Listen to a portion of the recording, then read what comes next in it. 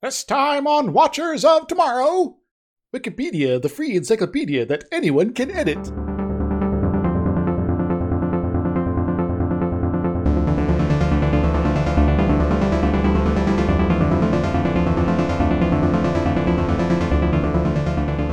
Hello everyone, welcome to Watchers of Tomorrow, the sci-fi review and critique show putting humanities back into science fiction. My name is Gep, and I'm joined as always by my friend and co-host Dr. Isix. Hi. And this week we watched the thing that the Wikipedia for Star Trek is named after.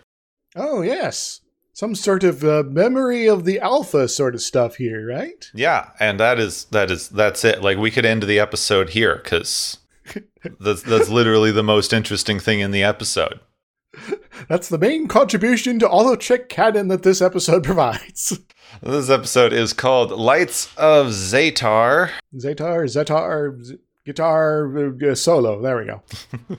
Which is, it's also like the most generic-y sci-fi title imaginable. Like, yes, here's something kind of spooky, and that's it. Lights of Made-Up Place. Yes, Hamburger of Nothlog. There we go. That's another, equivalent episode title. Go right to the Trek Continues, people. This episode was written by a husband and wife team, Jeremy Tarcher, who founded a publishing company that focuses on health, beauty, and wellness publications. As far as I can tell, he didn't do a lot of other screenwriting. Yeah, there's something about the Sherry Show in the 70s. Yeah. Never heard of it. And his wife of the time, Sherry Lewis, who anyone my age will best remember for being the human person on Lamb Chop's Play Along. Oh, yeah. So that's Sherry. I got it now. This is the song that never ends. No. Oh, okay. I knew we were going to do that. So in addition to her being a talented ventriloquist and puppeteer, she was also a writer and actress who also auditioned to play the starring female character on this episode, but was not cast, unfortunately, because that would have been way more interesting. She's kind of delightful. So the guest star that we did get is Jan Schutten, who plays Lieutenant Mira Romaine. Like noodles? Or the lettuce.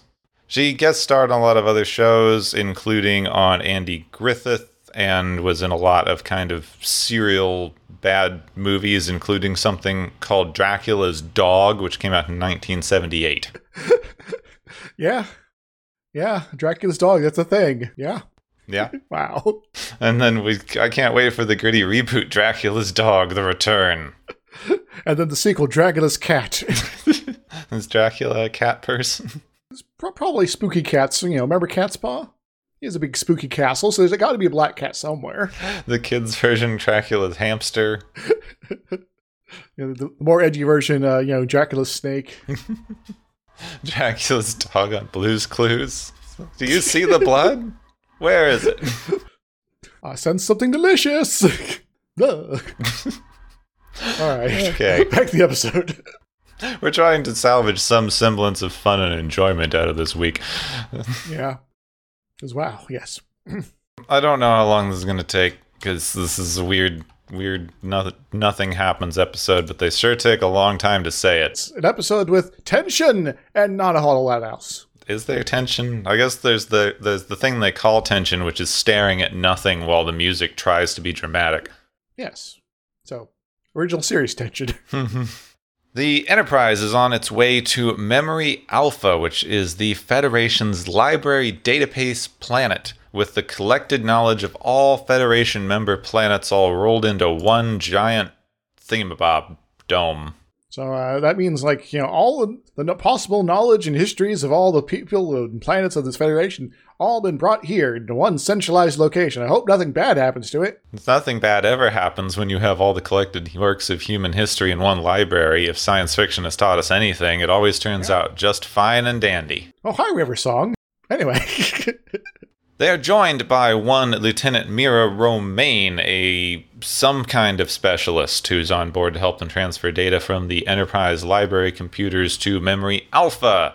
She's also got Scotty Thirsty AF. Yeah, she's like new to space travel, and she's already like wooing veteran space travelers. And Scotty's just getting creepy again. He might be the most competent person on the ship, but whenever he falls in love or has to deal with a lady of any sort, it just falls apart. Yeah, it's insane. And then literally her intro is Lieutenant Mira Romaine, who's come on board to ba-da-ba-da-ba. Also Scotty horny. Yep. There's like, he used to care about the ship, but now there is only the woman. Yeah, because Kirk will always love the Enterprise. Scotty, he can be wooed away. So while Scotty's busy being distracted by Mira, Sulu picks up some blinky lights. Uh-oh. Outside, not the normal blinky lights that are always on the bridge. Outside, other blinky lights. As the cat from Red Dwarf would say, it's a blinky thing. The light things impact the ship, affecting each member of the crew somewhat differently. This is unimportant. It knocks Mira unconscious and zooms into her eyeball. She makes some weird noises, and then, the whole thing disappears and everyone's fine. Her hard drive is just being scratched up. Don't worry about it. McCoy comes to look after everyone, and Mira keeps insisting that she's fine until Kirk finally orders her to sickbay. Scotty wants to join her, of course, but Kirk goes, "What are you doing? You have work to do." Scotty, seriously, we just got hit by a weird space phenomenon. That generally means you should probably, make sure the engines aren't about to explode. In sickbay, Mira's normal and nothing's going wrong, but she's very ticked off that she's getting a medical checkup, even though, as McCoy points out, she's literally the only person on the ship that passed out, and they should probably figure out why. Yeah, that would make total sense, Mira. Come on, chill. Scotty shows up and is able to convince Mira to be a little bit cooperative. It turns out that the reason she's being so weird is because this is her first deep space assignment, and she's worried that any bad medical review will hurt her later career. Given that everyone else on the ship has been mind controlled or turned into cubes or something like that at some point, I think getting one bad medical review is going to be okay, lady. I question whether there's anything anyone on this ship could do that would affect their careers negatively. Yes. So it says here that you are inhabited by an ancient spirit of a proto-Vulcan, and you almost murdered somebody. Cool. Go back to work. Oh, you did murder someone, but they were unnamed. Okay, cool. That's fine. That's fine. Back on the bridge, Sulu has plotted the trajectory of the Blinky Light show, and it's headed straight for Memory Alpha. Oh no, it's going to be looking up all our Star Trek facts. Yeah, it didn't do anything to the ship or anyone on board, but they're super, super worried about what it's going to do to the planet. Well, they raise their shields, I guess, but apparently Memory Alpha doesn't have them. Given that, once again, nothing bad ever happens to the library, they don't have to have shields, I guess.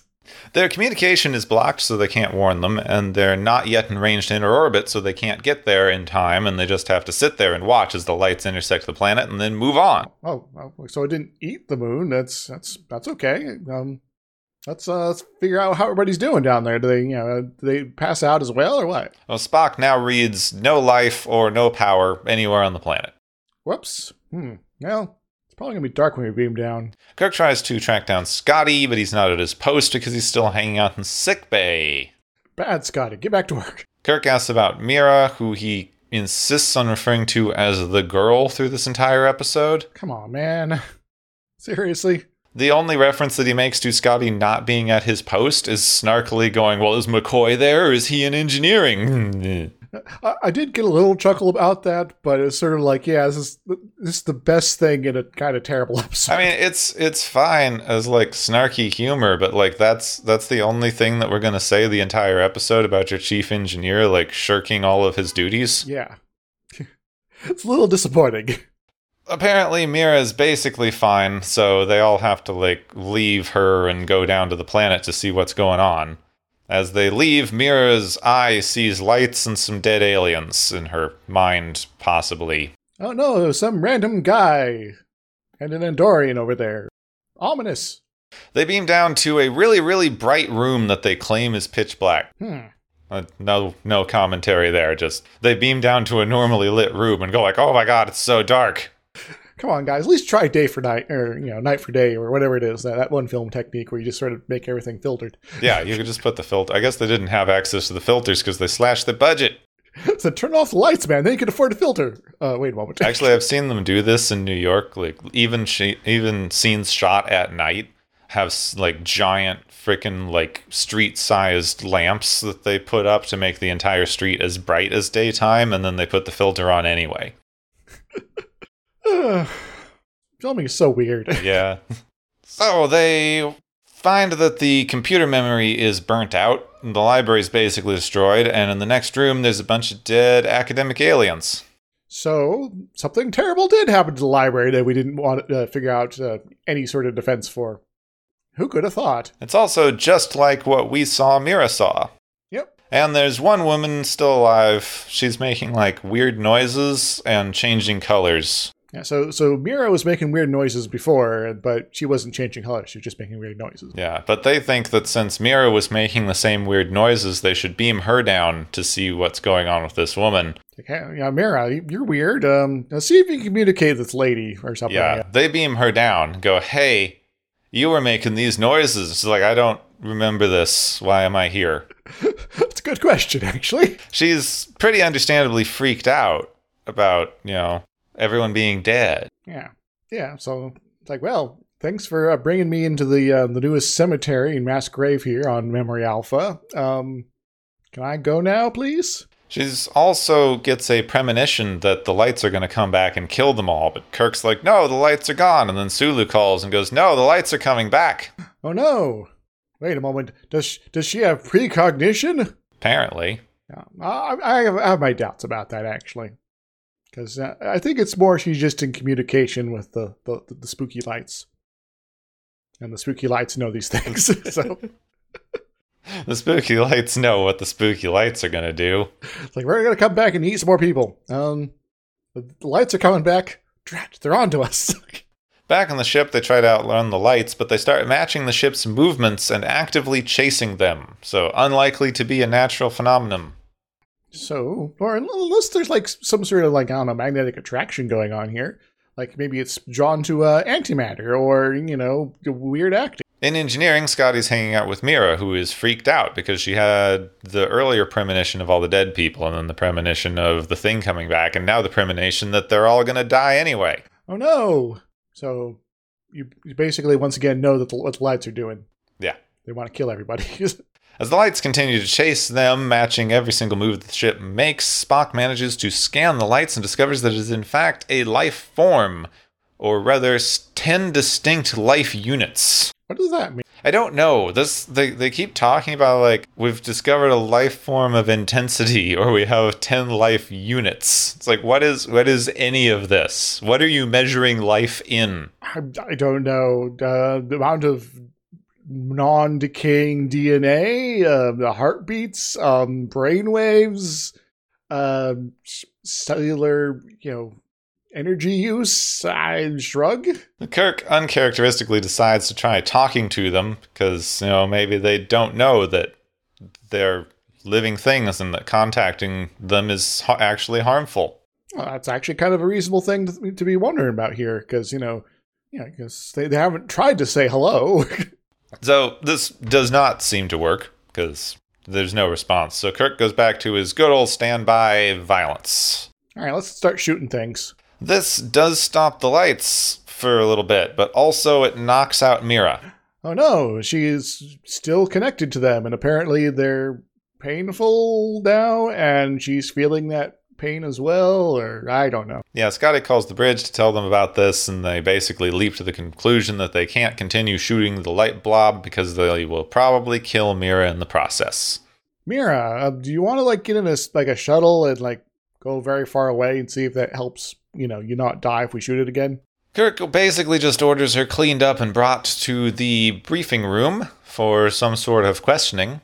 She doesn't have much of an explanation apart from what we already know, so this whole scene's pretty pointless. McCoy looks into her record and sees nothing unusual except for her having a flexible mind that allows her to learn quickly. So she's a smarty pan. They repeat this a lot, except for her flexible, compliant mind. So she's nimble with the brain waves. Now comparing her baseline readings from before to the readings that he took now after she was knocked unconscious, he found that her brainwave patterns have changed, which apparently is supposed to be impossible because it's like a fingerprint or retina scan or other identifying doodad. I don't think that makes any sense. Yeah. This is back when they first hooked an electrode to someone's brain and went, "Oh my God, squiggles!" Yep.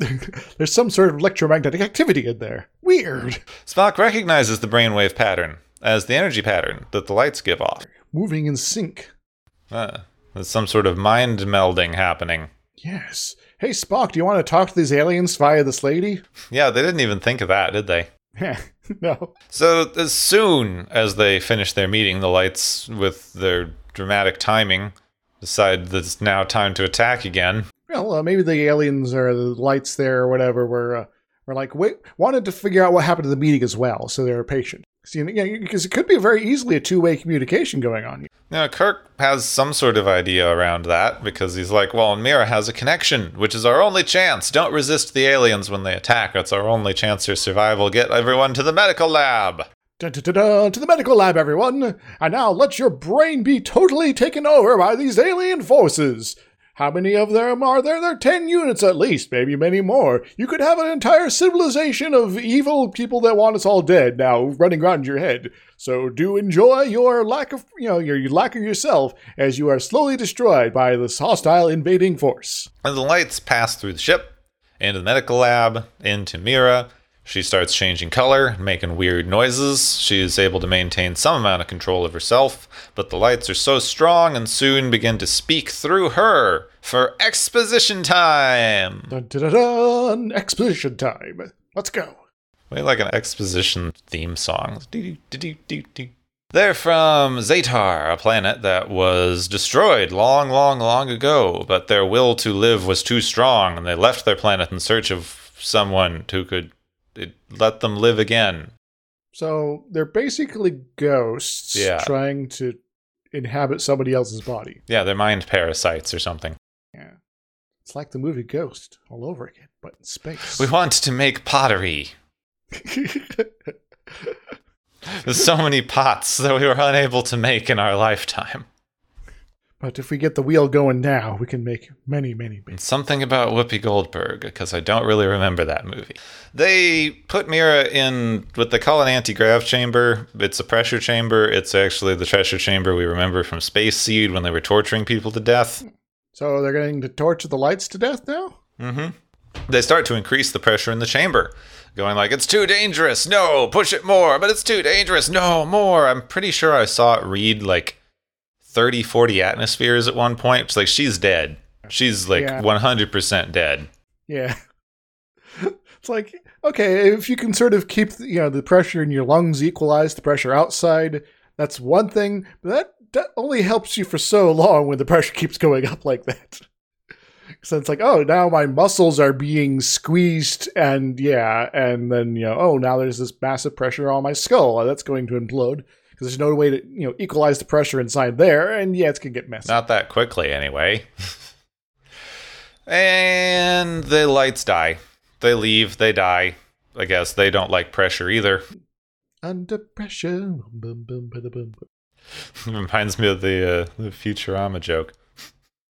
It's like, how many atmospheres can they withstand? Well, they live in space, so anywhere between 0 and 1. Yes. While they were going under the ocean. Okay, the lights, this is it. The lights are gone. They make a mild note about how she's going to be in there for several hours because the bends, so at least there's that. They don't want to give her nitrogen poisoning. Yes, because that would suck. Later, they set course back to Memory Alpha for Mira to continue her work, and Spock, McCoy, Scotty, and Kirk all hang out, and they all go, yeah, she's great. And Kirk goes, oh my god, they all agree on something. Haha. Holy smokes, we must be getting near to the end of the series if that's true. Holy crap. This is the first time they've all been horny with the same person at the same time. Even Spock said on it, holy smokes. Hey, that's all. That's it. That's the end. We're done. It's all. She's never shows up again. Guess there's a novel where exactly the same thing happens on Memory Alpha again, and then the crew show up and do something, and then that was all. And that was it, and they're done. Yeah. Well, I do kind of have to feel kind of bad for Mira, because she's going down to Memory Alpha, and then the Enterprise, I'm guessing, is just going to leave. Yeah, have fun with the dead bodies. Yes.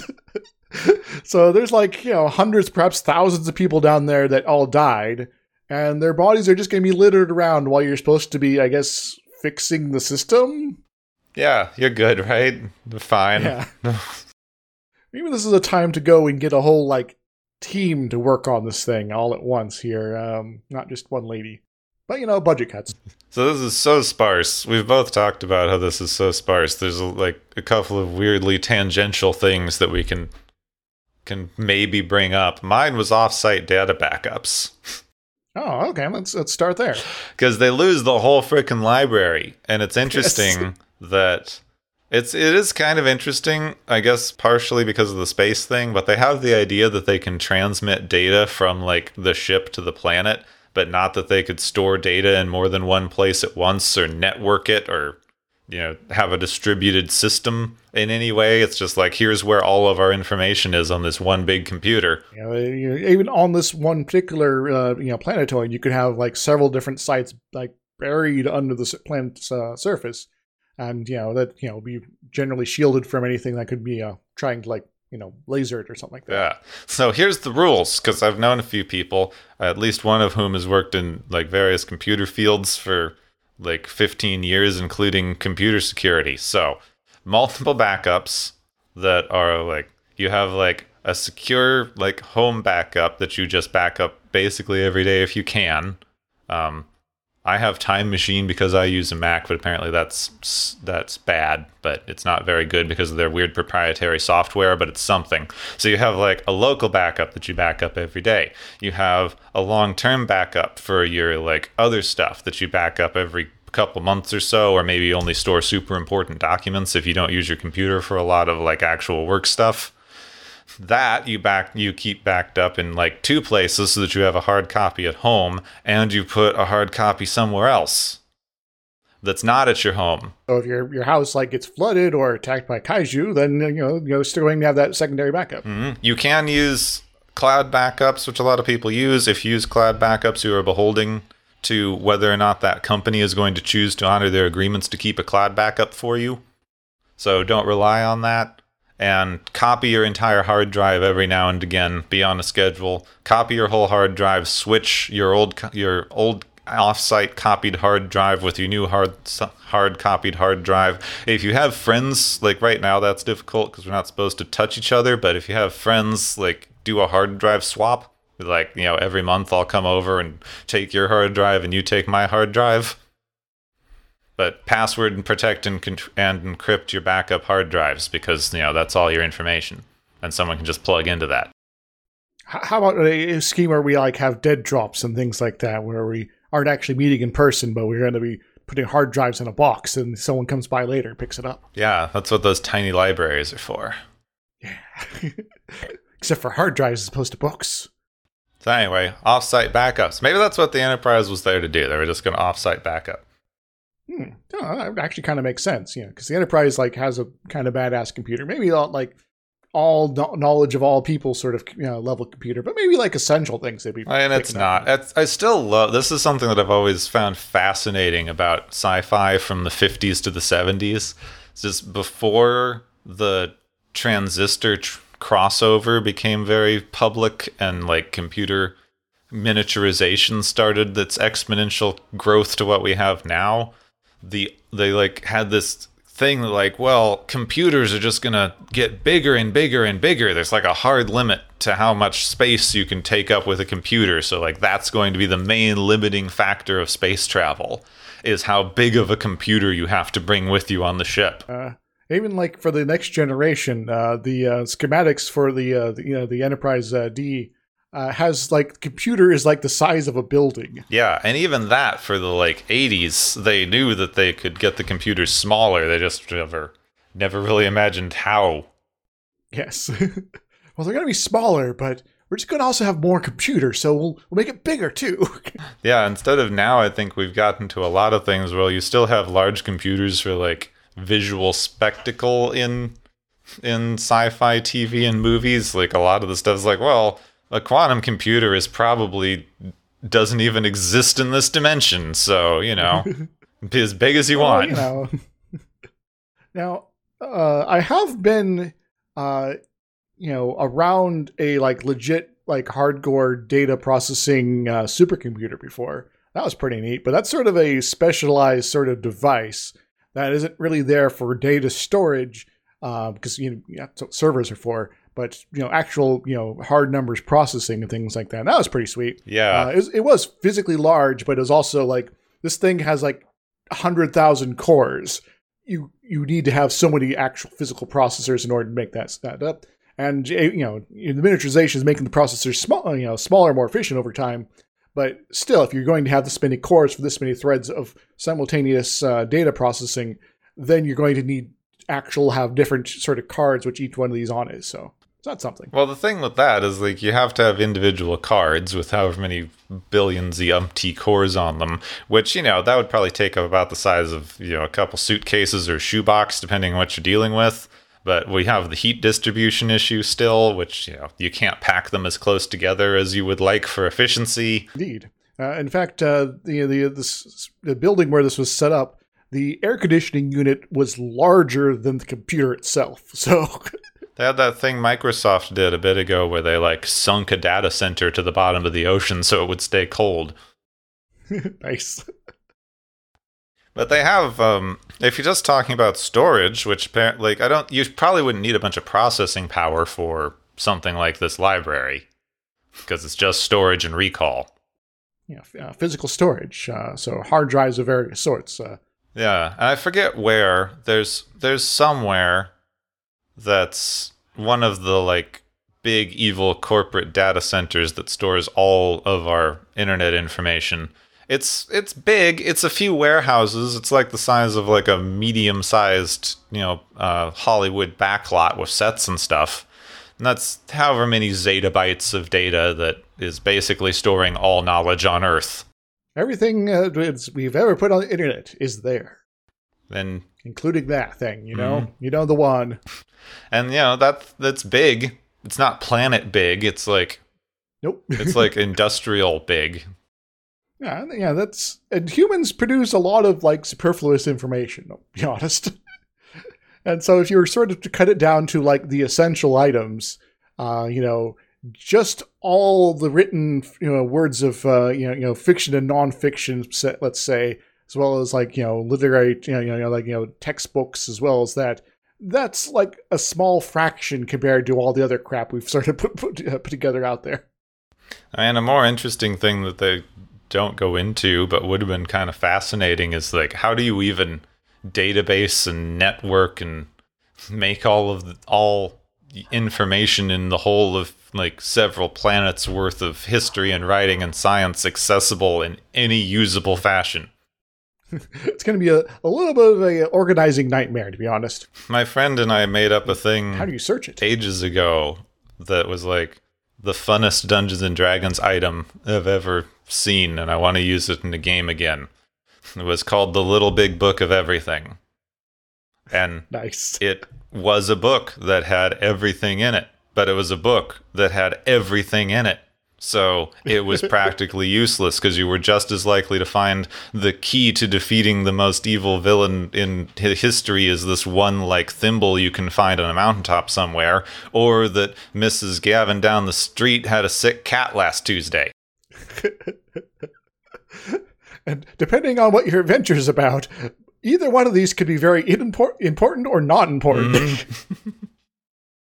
That was fun. That's kind of glorious. I like it. But I guess this does get kind of close to that thing I, sort of, we poked at a little bit of the intro there. There is, things like Wikipedia and Memory Alpha where, like the real world version of it, where there is, where we have this sort of centralized database of information that people are contributing to, as opposed to just like the Federation or all information or, the corporate secrets or whatever, something that people are actually coming together and sort of putting together in order to sort of, provide a public information service in a way. And yeah, the Wikipedia thing is just fascinating. I mean, it's kind of, I have a Wikipedia page open that I stare at while we're recording these episodes like every week because I just put the Wikipedia for that episode up to refer to. Yeah, in case we forget something, or there's like, oh yeah, there was one thing sort of associated. Let's click on a link real quick while we're thinking about things. Yeah, and I've been hearing some things recently. They've been writing some articles about this, and there were some interviews not too long ago.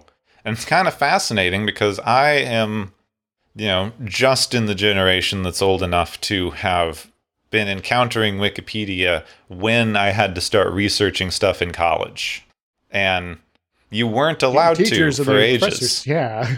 It's like, oh yeah, you can't rely on that. It's not a vetted source. And like, well, how about the stuff they link to? I don't know about that either. Yeah, because you had two things there. You had, like, one, no one was sure about this thing. It was a new experiment of distributed data gathering.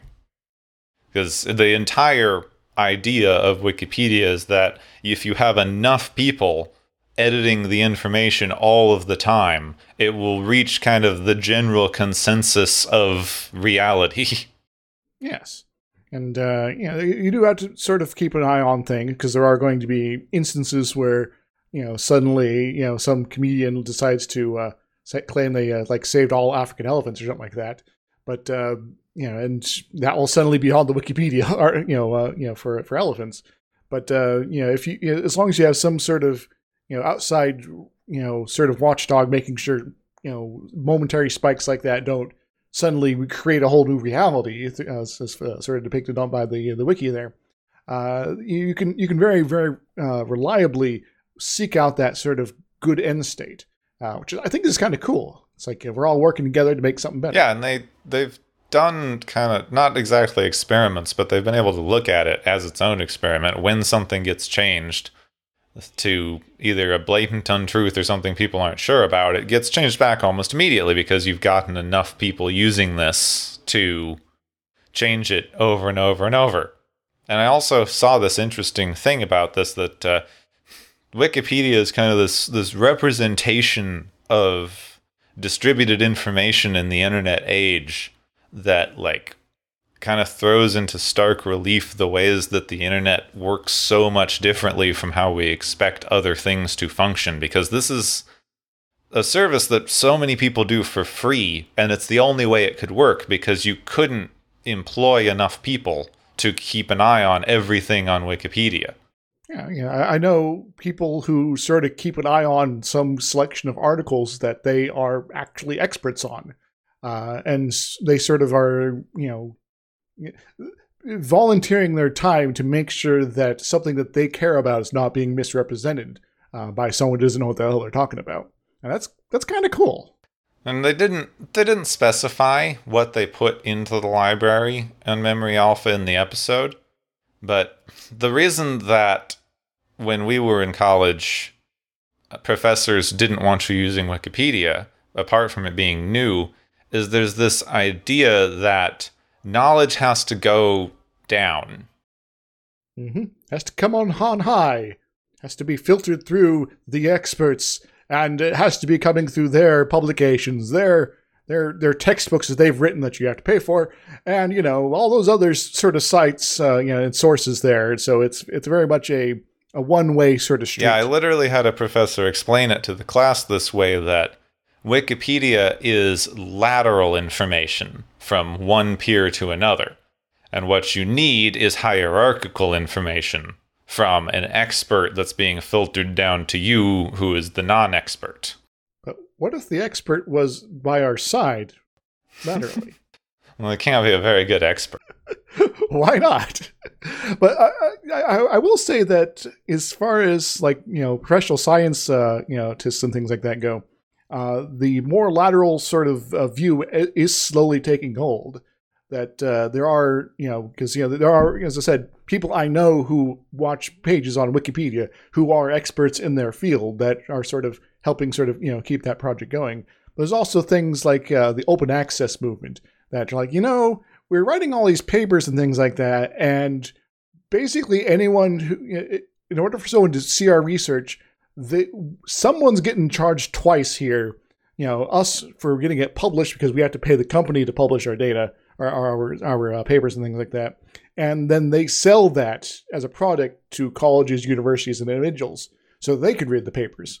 So how about we just make our research free for everybody to see? Especially since so much research receives government grants, like taxpayers should be able to read that stuff that, is being paid for with tax money.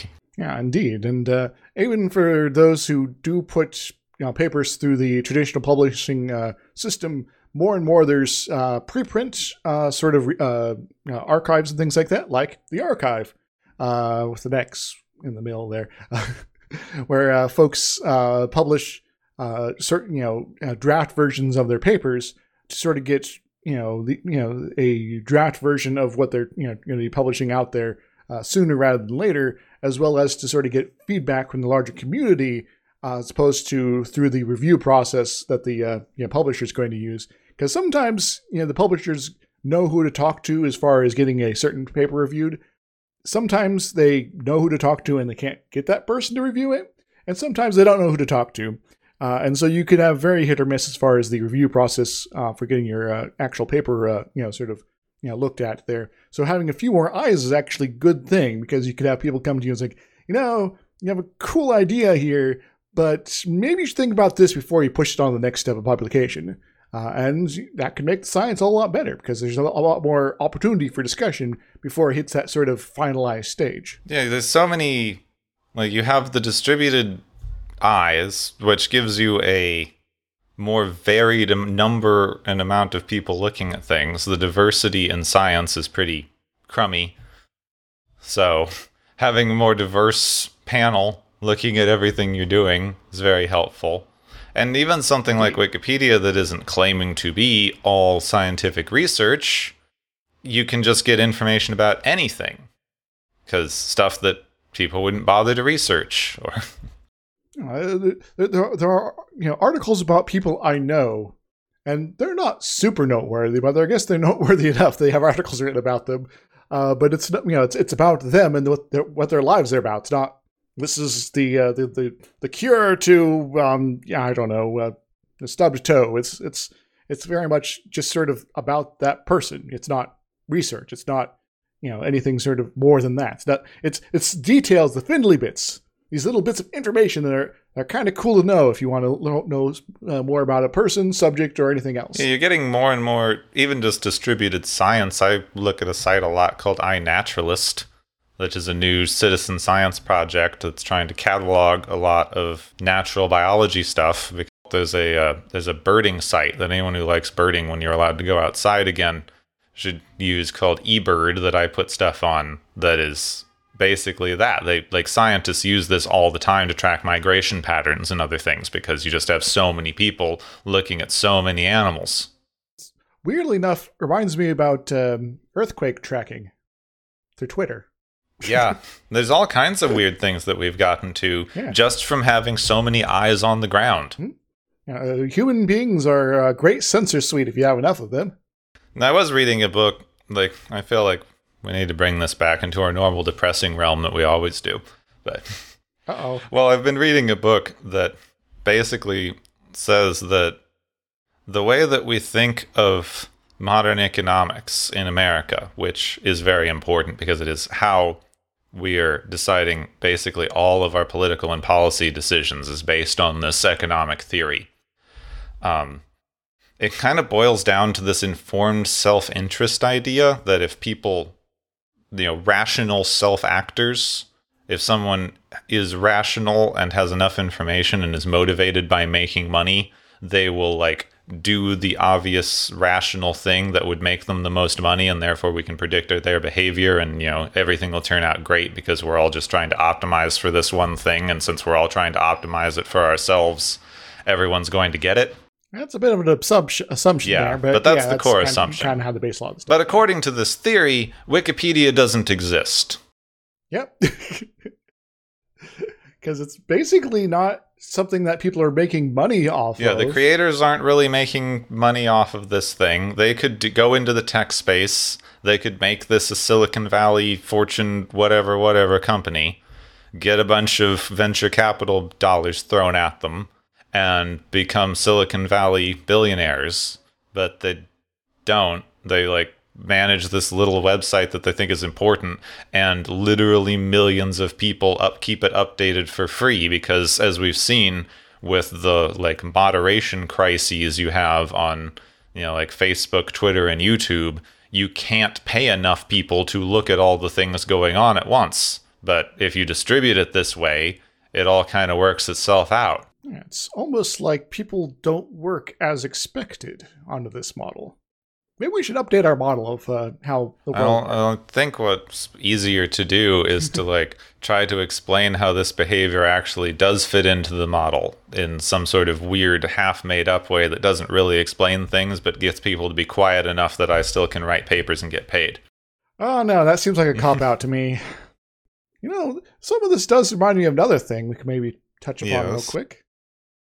That's maybe also a little depressing in some aspects, but... you could have all this cool Wikipedia stuff here and free information out on these websites, but what if you couldn't actually access them or officially access them? And then you'd have a hierarchy of who could get free information based on something, probably money, that I'm sure is completely fair and right and proper. Yeah, let's say if your ISP had a bundle where in order to even get Wikipedia, you had to pay extra. They're not giving the money to Wikipedia, they're just pocketing it for themselves, but... they wouldn't do that because that's just fair practices, and no internet company would be that unfair to people. And they would surely not try to, lobby for, the end of net neutrality in order to be able to do crap like that, would they? Just because the internet's not neutral doesn't mean you can't have fidget spinners, which is the most important thing. Fidget spinners, the end-all, be-all of all civilization. Ha-ha! Anyway, I'm being glib, but yeah, there's been a decided push by internet companies to end net neutrality, which is the idea that all websites have to be given equal bandwidth regardless of what they are. And there's a push going to allow individual ISPs, or the people that you buy your internet from, to artificially slow down or speed up websites based entirely on their arbitrary whims, which is going to lead inevitably to them charging extra to people who want to be able to access certain popular web pages. Of course, they claim they would never do this, and laws are just stifling innovation or whatever, some such, but this is literally their plan, and they've been fairly open about it. Yes. So, it would either be directly charging the consumer to have different sort of tiers of internet with, these websites will load for 100% of the time. These other ones, maybe not. Or if you buy the bigger plan and have, you can get everything. Alternatively, they'll go to the companies that own the websites and say, hey, Amazon, you have a lot of money. We'll make sure that your website loads, 100% of the time very quickly if you pay us some percentage of the sales you make. And the small company over there that no one's ever heard of that still also has an internet presence trying to make it big by selling things online. Yeah, we're going to charge you a higher percentage because we don't think there's going to be any people actually going to your website. So in order for us to even allow people to go to your website, we want a bigger cut. And so pretty soon it's going to be encouraging this sort of monopoly sort of situation, which is already a major problem right now as far as our current economic situation is. And it's just going to make things worse, and things are going to cost more for the end consumer. It may or may not increase individual internet prices, which, is already a problem because the internet companies can basically do whatever they want with their de facto monopolies that legally aren't monopolies. But it will, even if you, on the user end, don't actually see a measurable price increase, it will mean that small platforms will cease to be, because only large companies that already have an established presence will be able to afford what the internet companies are charging them to be able to get their website seen by people. And this also has, things, can be filtering quite awfully into certain areas about freedom of speech in general. Like, oh, here's, the news websites that, have had a bad article about this ISP or the company there, that owns them. And so suddenly this website is not accessible for a while. And, oh yes, we have the right to restrict anyone who does not pay us this fee or something like that. And they haven't, so we have. Yeah. Yeah. And it's just, there's just so much power being sort of grabbed by these companies and they, by basically fighting back, net neutrality and things like that, that it's just kind of ridiculous. Like, okay, obviously, like, so much of all the excuses you're giving us to get there are kind of, bullshit in the first place, but this is your end product. This is the obvious thing you'll be able to do, and you have not even attempted to tell us why that's bad.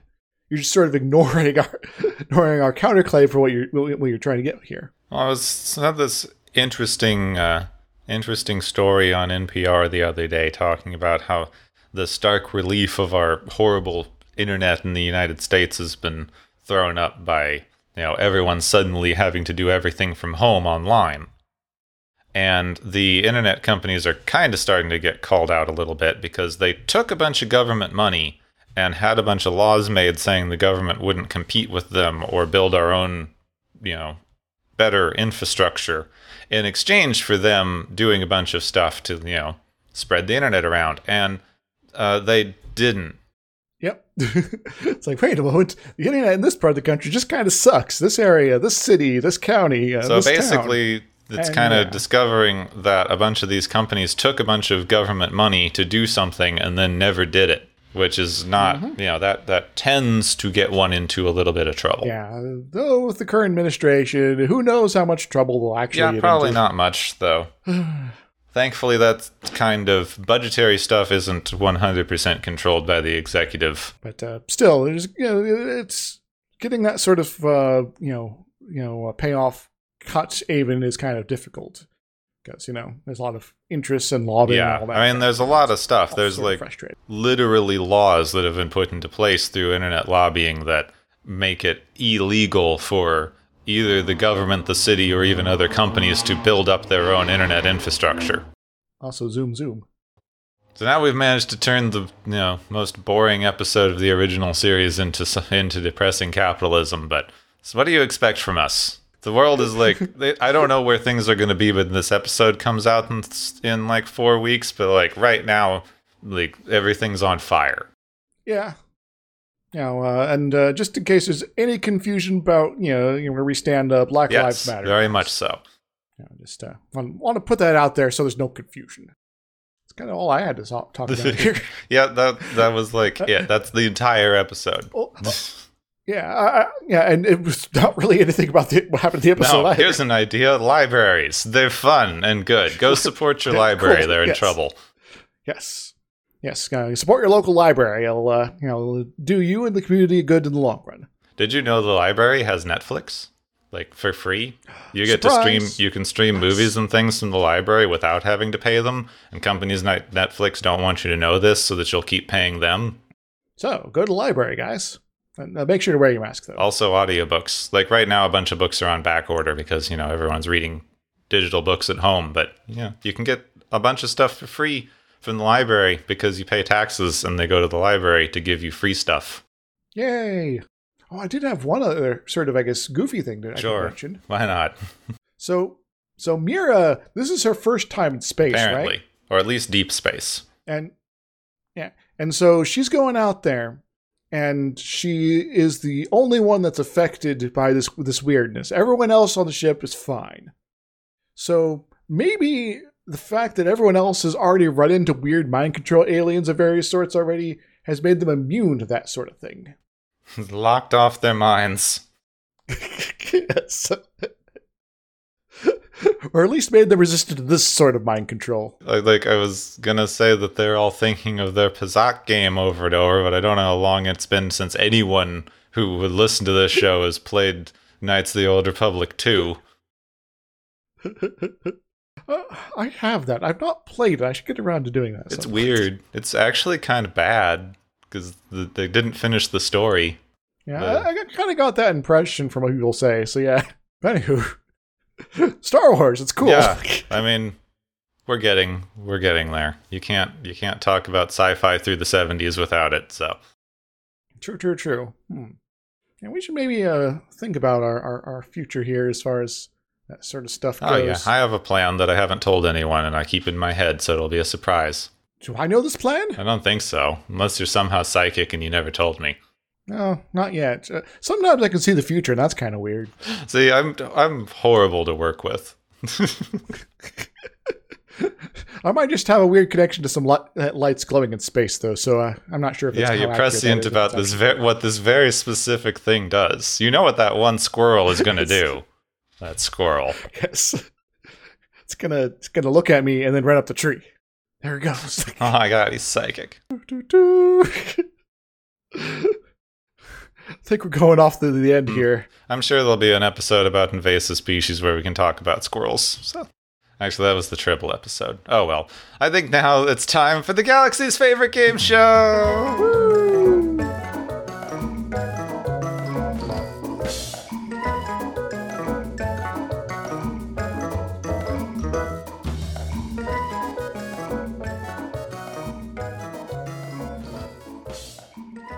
Hey everybody, welcome back to the game show portion of the show. How are you feeling tonight, everybody? Woo!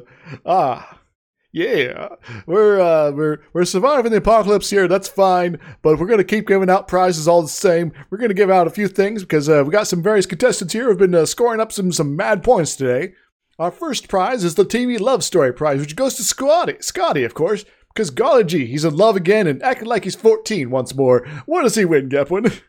Scotty, and this might be a good idea for the crew in general, you know that sour apple spray that you use to keep dogs off of things? Like, we just spray down everything with that so that they can stop trying to, like, be horny at each other and do the jobs. I think that's a good idea.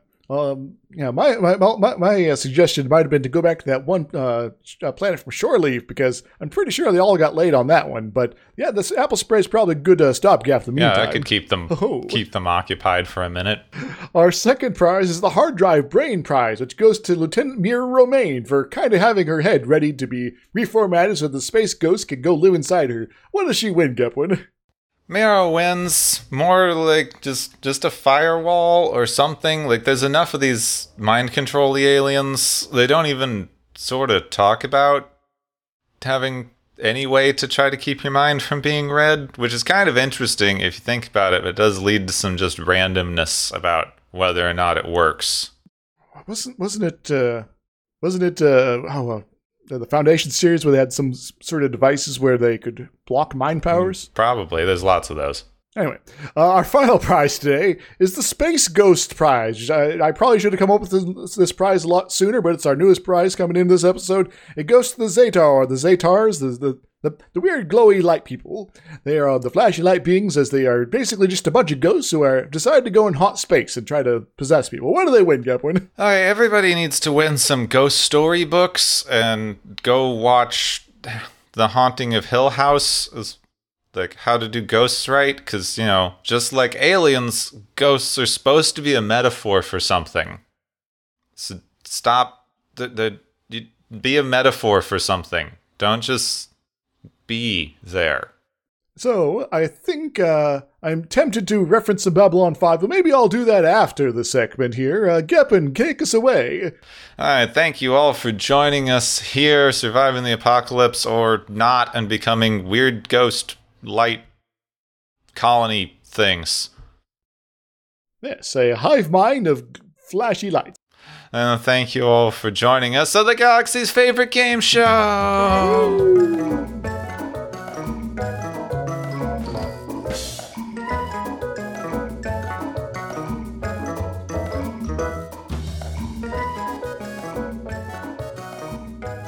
So in Babylon 5, there's one episode where Londo Mollari says if you got all the Narn together and had them hate, it would manifest and reach out across space and destroy Centauri Prime, his homeworld. And so that's what I was thinking. Isn't that how the orcs in Warhammer work? Maybe. There's just enough of them around that their collected belief in a thing manifests it into being. That could be a problem, yeah. Seen that happen in a lot of different things, actually. We recognize that collective visualization and action works. We just want to keep people from doing it. It's almost like, you know, getting together and teaming up with some folks can make us more powerful as a group. Yeah, there's nothing happening recently that we could apply that to. I Really hope something's come of it by now, and this episode Yeah, me is too. becoming very irrelevant by the time this comes out, but I have doubts, so, There is a little movement here or there, but a lot more needs to change. I hope that the fight has been kept up and or been successful. Yes, and if it isn't successful yet, you can go out there and raise some hell, folks. If you don't want to go outside, there's plenty of things that you can do inside. Write people, donate to things. There's bail funds for to helping out those that are being specifically targeted out in the streets, and there's even like whole organizations that are trying to help keep people organized and safe and all that. And so you can go help them out if you got some dollars to toss out. Also, just listen to people and help spread stories and news about what's going on. And if there is that one kind of racist uncle out there that is bothering you on Facebook, feel free to call them out. Or if you are in a position to do that yourself, poke one of your friends that they don't know to help do that for you. Because, sometimes, I know family situations can be complicated, but this crap needs to be confronted. So, So keep up the good work, everybody. Just to add, don't be too disappointed when they don't listen, because they probably won't. Still important. Yeah, so keep rolling, folks. Now we're done with however much of that didn't get cut for relevance later on when I'm editing this in 6 weeks. So this was episode 79, and long-term listeners will know that our 10th episode anniversaries mean something. What does that mean, Gapwood? It means that I don't have to write the script this week. Woot! Holy smokes, that means it's my turn. Yeah, it's your turn to pick a random movie that we may or may not have heard of. Well, I think I was narrowing it down between a few things, and it's not going to be District 9 because you said you didn't much care for that one. Tank Girl, I was very tempted to go with, and so it was down to two options, and so it was kind of hard choice between those two options. But I think I did promise to for sure have a good movie, and one of them is definitely a good movie, and the other one's more of a weird movie that I also really like. But anyway, I wouldn't necessarily say it's good. So we're going to be doing Dark City next week. Dark City is an absolute sci-fi noir classic. I have seen this one before. It's been one of my kind of long-term sci-fi favorites since college. Yeah, same here. It's a movie that is not a period piece, but it's a movie that is about... It takes place in periods, you could say. Yeah, it's not a period piece, but it is a noir piece that is taking all of the trappings and, scenery and everything of the noir genre and using it and the kind of tropes of that to explore some interesting science fiction themes. Yes. And so it's glorious. I'd recommend giving it a watch before next week if you can. If not, I guess just tune in for next week and we have some fun as we roll through that.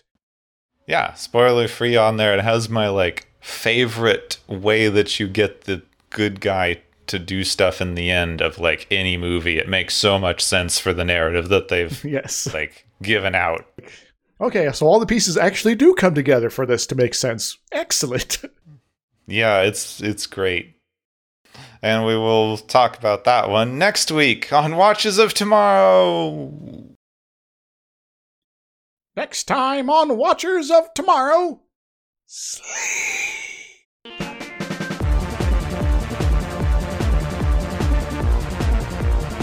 You have been listening to Watchers of Tomorrow, a podcast on science fiction media. Find and follow Watchers of Tomorrow on Podbean, YouTube, Spotify, iTunes, Google Play, Stitcher, Pocket Cast, Spreader, Digital Podcast, and perhaps many more to come. If you enjoy our podcast, make sure to subscribe for more. And where possible, make sure to rate your experience or leave us a review. You may find Gepwin on youtube.com/Gepwin and Twitter @Gepwin. You may find me, Dr. Isix, on youtube.com/Dr. Isix and Twitter @IsixLP. Music is Waveform and Mori's Principle, both by DRKRN. You can also check out the Watchers of Tomorrow Discord channel. Make sure to share the experience with your friends, family, enemies, and alien overlords. If you feel you are suffering from transporter syndrome, please be aware that the next time you step off the transporter, that you, that is now, no longer exists.